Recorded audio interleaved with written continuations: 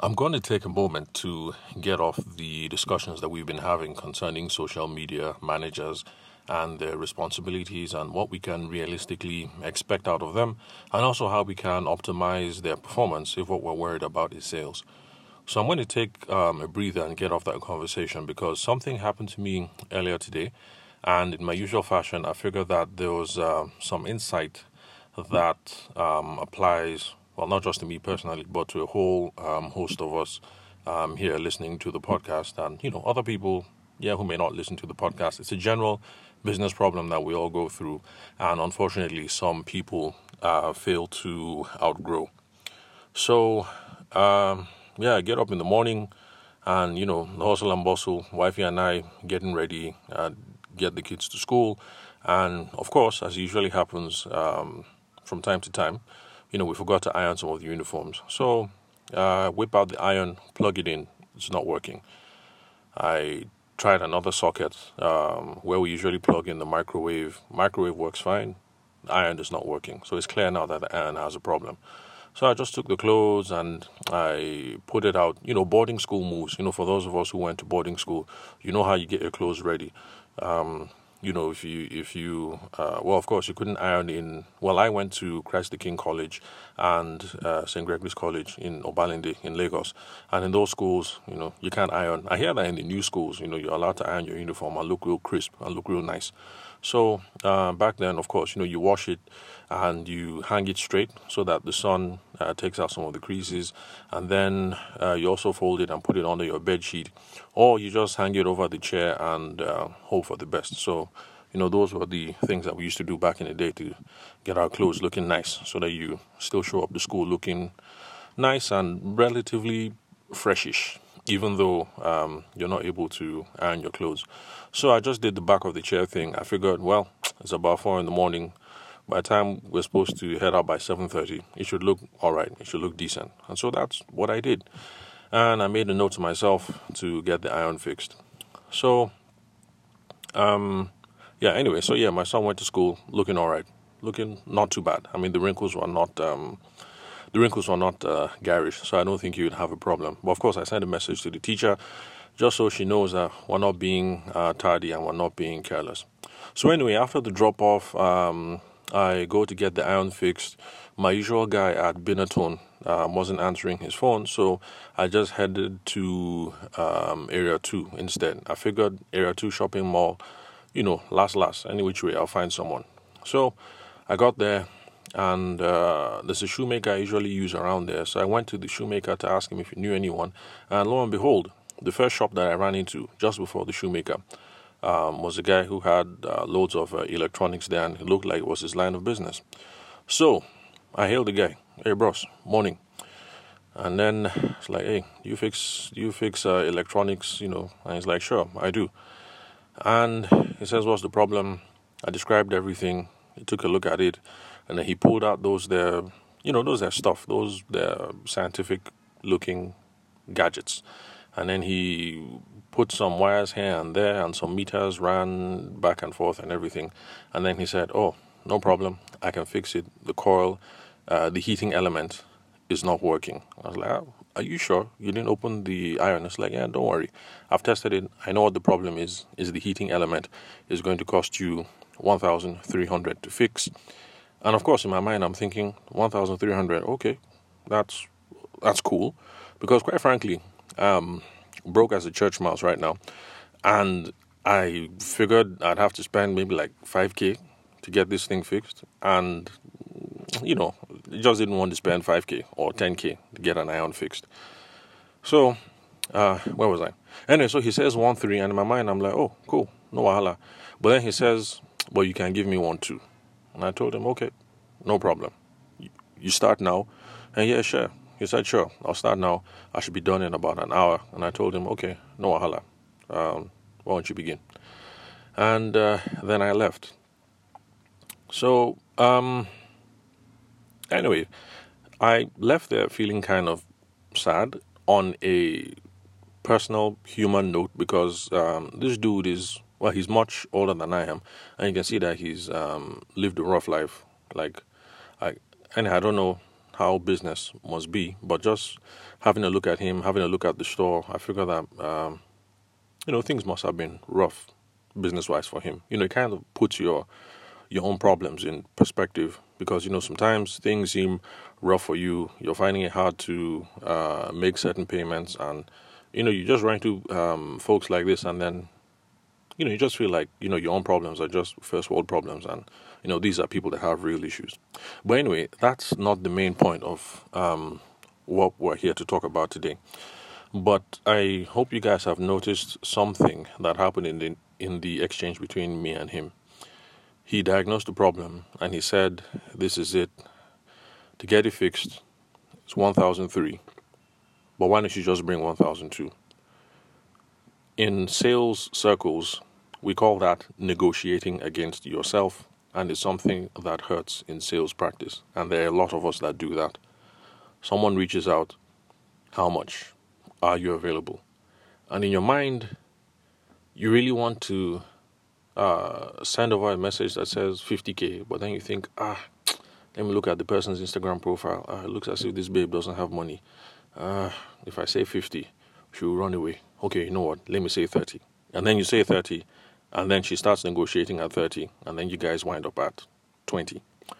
So negotiating against yourself at the beginning of the sales process greatly affects the possible outcomes on the other end. So if you had started off your anchor at 50, even if the person wants to negotiate, there's a limit to how much. I mean, you can't go from 50 to 20. Let me just put it that way. But then, if you start negotiating against yourself, look at this girl's Instagram profile. It doesn't look like she has money. It doesn't look like she's paid up. Let me start at 30. Eventually, guys end up at 20.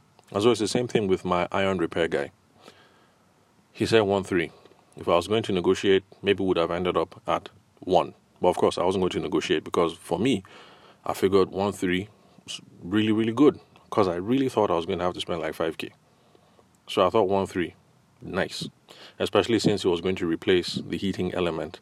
And that's the reason why I figured it probably would cost like 5K because I figured any parts that would need to be replaced, probably like, 2K, 3K, and then the person wanted to collect a 2K service charge. And so I was thinking maybe it would be 5. So I thought 1.3 was fine for me, but he negotiated himself against himself and he said 1.2. So of course now if I wanted to drive a bargain, we probably could have ended up at 700 or 600, maybe 8. It depends. Like I have an aunt who's real mean. She really negotiates. She prices the hell out of everything. So I'm sure if it was my aunt and this guy pulled that move, he said 1.3, but give me 1.2. I'm sure my aunt would have taken him down to 700. So, negotiating against yourself at the beginning of the sales process, or at any stage in particular, is not a good thing to do. What's the solution? It's the same thing that I've been talking about time and time over again on the podcast. You stop making assumptions. Just have a sales process, follow it, qualify, and that gives you all the information that you need. So, for instance, even if you don't have a sales process, but you put out a number, the first thing you want to do is to get some feedback.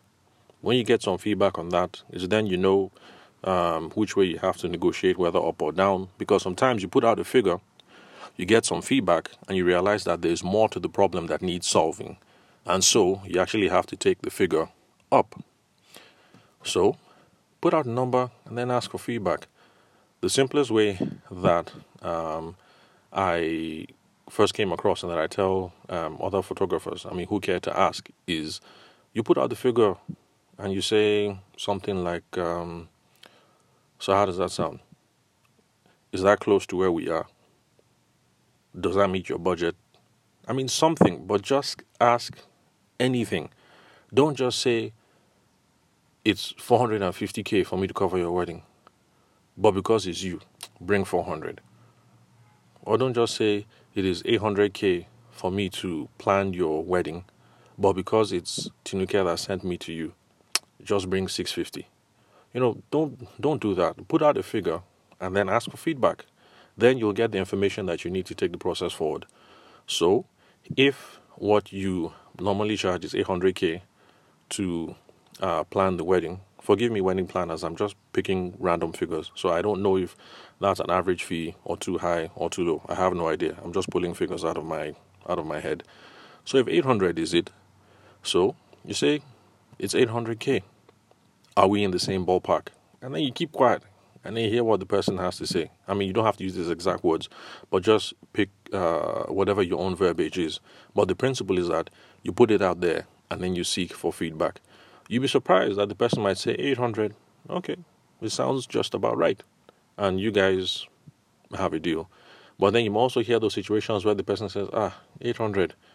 Guy, that's a little pricey. But is the 800 going to cover this, and that? Now, in that situation, you now know that, this figure that I quoted, 800, isn't even going to cut it because this person also expects A, B, and C in addition to 1, 2, and 3. And that will be one of those cases where even though you quoted 800, you would have to take the figure up because now you have new information. And you say, madam, sorry, it's not like that. So the 800 was supposed to cover this, that. For XYZ, we're going to need an additional 1, 2, 3, 4. And then you take it from there. So, as usual, when I'm coming up with scenarios on the fly, I don't want to stretch the scenarios to infinity. It's always best when I'm speaking to someone in particular and there's a concrete example that we're trying to go over. So, if I run into, if any of you run into me in person and you want us to discuss any particular scenarios that you may have gone through, then let me know and we can have a crack at it. But please remember, like I said in a previous recording, that's the one where I shared experiences with Mark. If I think your scenario is interesting and is worth sharing, I probably will talk about it here on the podcast. So if you run into me and you're sharing stuff that you intend to be kept confidential, please let me know at the outset so that it doesn't make its way out here to the podcast. So that's the principle pretty much. Put out the figure and then seek for feedback and then keep quiet. Do not negotiate against yourself because when you do, you're making things worse for yourself because when the person starts negotiating and you have already set the bar low, or rather set the anchor, as they call it in sales and negotiations, if you set the anchor low, then people are going to take it a whole lot lower. So stop negotiating against yourself. Now, I understand that there's a genuine concern that a lot of us have, and that's that we might be worried that we're setting a figure that is too high, and so we don't want to price ourselves out of the market. Now, this is what I think. Yes, that is a possibility. And let me give you my own experience. When I started off at about 10 years ago in Lagos, someone got in touch and I told her 400. And she was like, 400, thank you. And then she cut the line. Now, times have changed. So you might not think 400 is a big deal, but about between 8 to 10 years ago, 400K for wedding photography was a big deal, especially for someone who is obviously new in the market and who doesn't have a portfolio. So, yes, at the time, I blew it with an unrealistic figure. But in my own opinion, that is okay.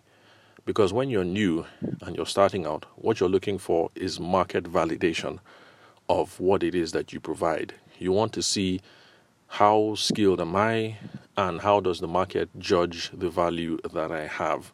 You might be surprised to find that even though you're new and totally green in the industry, you might be that whiz kid, that wonder kid that people just look at your stuff and like, wow, they're totally blown away. And you might find that actually that's where the market places you. And if the market places you at that level, 400K, that's absolutely fine. Then, enjoy. You're going to work your way up from there. But then you do that, you're totally green, you don't know what's up, and you say 400K and the person says thank you, and then they cut the phone. That's not a problem. Ask around, talk to your colleagues, and you'll get a sense of what you think a much more realistic bid is. Remember, what we're looking for is market validation of what it is that we are offering. But when you get that new figure, the process is the same. You just say it as it is, firmly, and then you wait for feedback. Eventually, you are going to find the right level or the right bandwidth where you ought to fall and where you can take your journey from. Because the fact that you start off your wedding photography practice at 400K per shoot doesn't mean you have to stay at that 400K forever. The fact that you plan your first wedding at 50K, or you coordinate your first wedding at 100K, doesn't mean you have to remain at that level forever. So remember, we're just looking for market validation. We're just trying to find what the suitable starting line is, and then we're going to tweak it and adapt as we grow, as we get more talented, or as time changes, as inflation goes up or down, or as macroeconomic forces change here and there. So we'll tweak along the way. So in my own opinion, it's not a problem if you throw out an unrealistic figure. If you do that, then yeah, you may have shot yourself in the foot on this one. But now you have some more data. You now know that at the quality of work that you provide, and with the kind of portfolio that you have, or lack of portfolio that you have, you now know that market validation is definitely not 400K.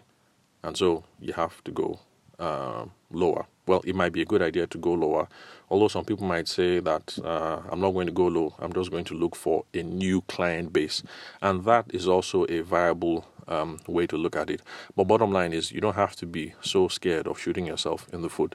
When that happens, it only happens once. And when it does, that is just a data point. Take that and let it reflect your business decision making. Am I going to drop the price, or am I going to look for a new client base? So it's not as bad as people make it out to be. So don't be so scared and don't negotiate against yourself, because you're only making things really bad for yourself. Some of you might say, what's the big deal? And this is actually the big deal. Let's run the math. So I showed up, his 100 naira, the 100 naira that he cut off, I really didn't have a problem with paying that 100 naira. But let's assume that this is what he does to everybody every day, and he's there 5 days a week. That means each week he's losing 500 naira, and then each month he's losing 2,000, if I'm correct, and then each year that is going to be 24,000 naira. Now, if you are someone who is at the economic bracket of what will I say? What's it called? Minimum wage. I think minimum wage currently, is 18K. I can't remember. But bottom line, what I'm trying to say is that if that's currently your economic, you're currently like around that economic range, the minimum wage 18K thing, an extra 24,000 naira a year is not going to be a bad idea. So these are just some of the simple ways that you can run the multiplier and see how much you're shooting yourself in the foot. So you might be saying,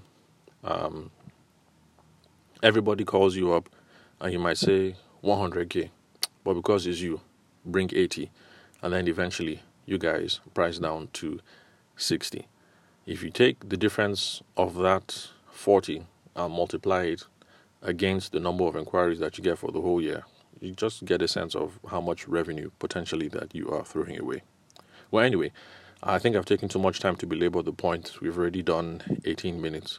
The main thing that I just wanted to put out there was stop negotiating against yourself. You're putting yourself in for a world of hurt. So just put out your bid, seek for feedback.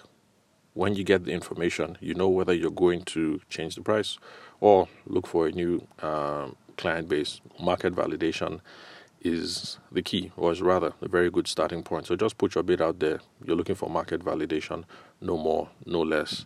It might be scary sometimes, especially when your name is behind the product. You know, your Kemi LLC wedding planner or Tochukwu Photography Limited.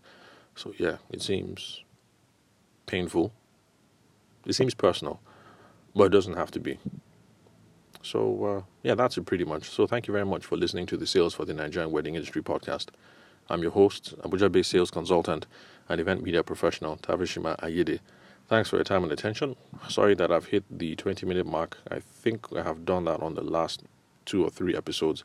I'll see how I can scale back to the 5, 10, so that I don't take you guys' time for granted. So you all have a wonderful day, and I'll catch you at the next recording.